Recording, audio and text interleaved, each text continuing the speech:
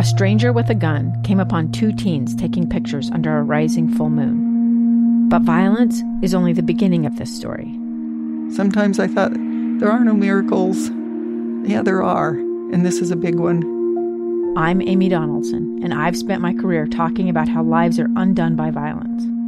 The Letter is a podcast about how lives are remade. Follow The Letter at theletterpodcast.com or wherever you get your podcasts. KSL News Time 4:45. The 3 things you need to know this hour. First, the state's largest teachers group, the Utah Education Association, is asking Governor Cox to veto a bill that deals with teaching race and religion in the classrooms. They argue it leaves teachers wondering what they can and can't teach. I'm KSL News Radio's Lindsay Ayers. Second, southbound I-15 is going to close between Farmington and Parish Lane tonight, 8 o'clock. It stays closed till 5 a.m. This is going to happen again Wednesday and Thursday nights. Third, our biggest traffic trouble spot.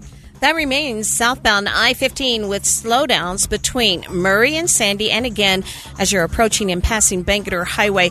Coming from Parley's Canyon, heavy and slow westbound from just before the mouth of Parley's over to 2300 East. Ricky Meese in the KSL Traffic Center. A nice afternoon, but another storm looks to be coming in tomorrow night. I'm Kevin Eubank. 39 degrees in Salt Lake City. Now KSL's top national stories from ABC News.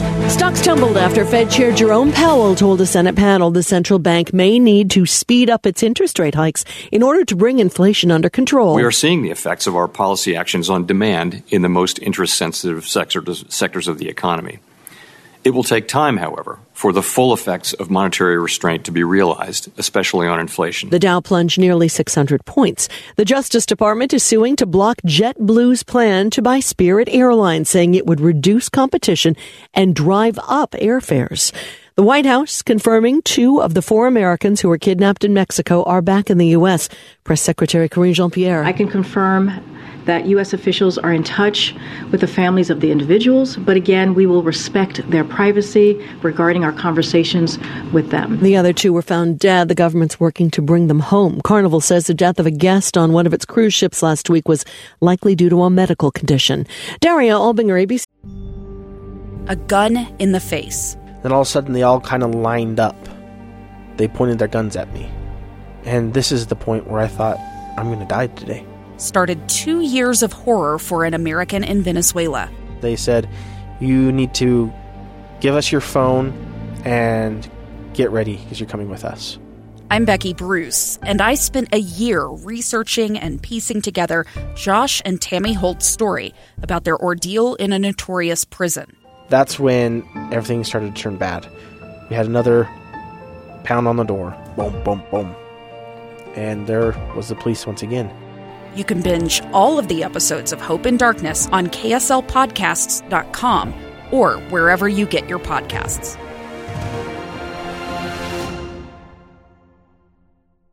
News. Now the in-depth on KSL. Senator Mitt Romney is joining 11 other senators introducing bipartisan legislation to expand the president's power to ban TikTok nationwide.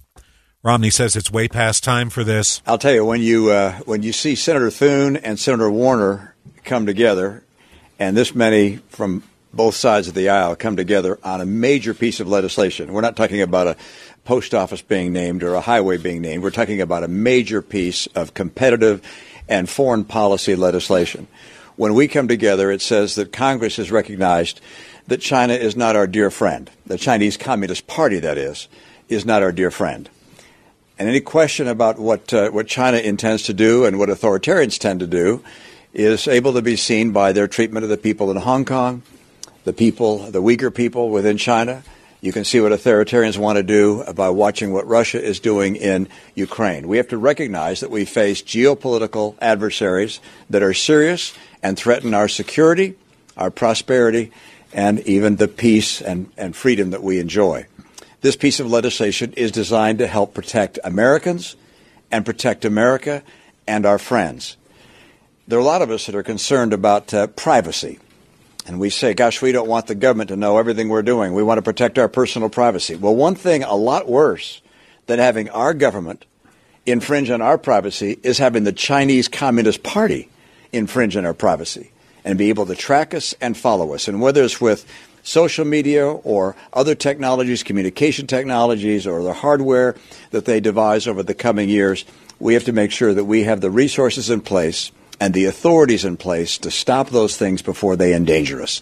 I'm really proud to support this legislation and join my colleagues on both sides of the aisle to do something which is necessary, overdue, and critical to get passed as soon as possible. 11 senators are sponsoring this, among them Virginia Democrat Mark Warner, who says the legislation is necessary to finally get something done about TikTok. We lack, at this moment in time, a holistic, interagency, whole-of-government approach. So instead of playing whack-a-mole on Huawei one day, ZTE the next, Kaspersky, TikTok, we need a more comprehensive approach to evaluating and mitigating these threats. This marks the latest in a series of congressional proposals taking aim at TikTok's future here in the U.S. 2 years ago, Americans watched in horror as a crisis unfolded at the Kabul airport. There's desperation and anguish. More than 80,000 Afghans have since arrived in America, but this story is still unfolding. I'm Andrea Smartin. In my new podcast, Stranger Becomes Neighbor, we'll find out what happens to these new arrivals in our communities. Who would help our newest neighbors? Follow us at kslpodcast.com, Apple Podcasts, or anywhere else you listen.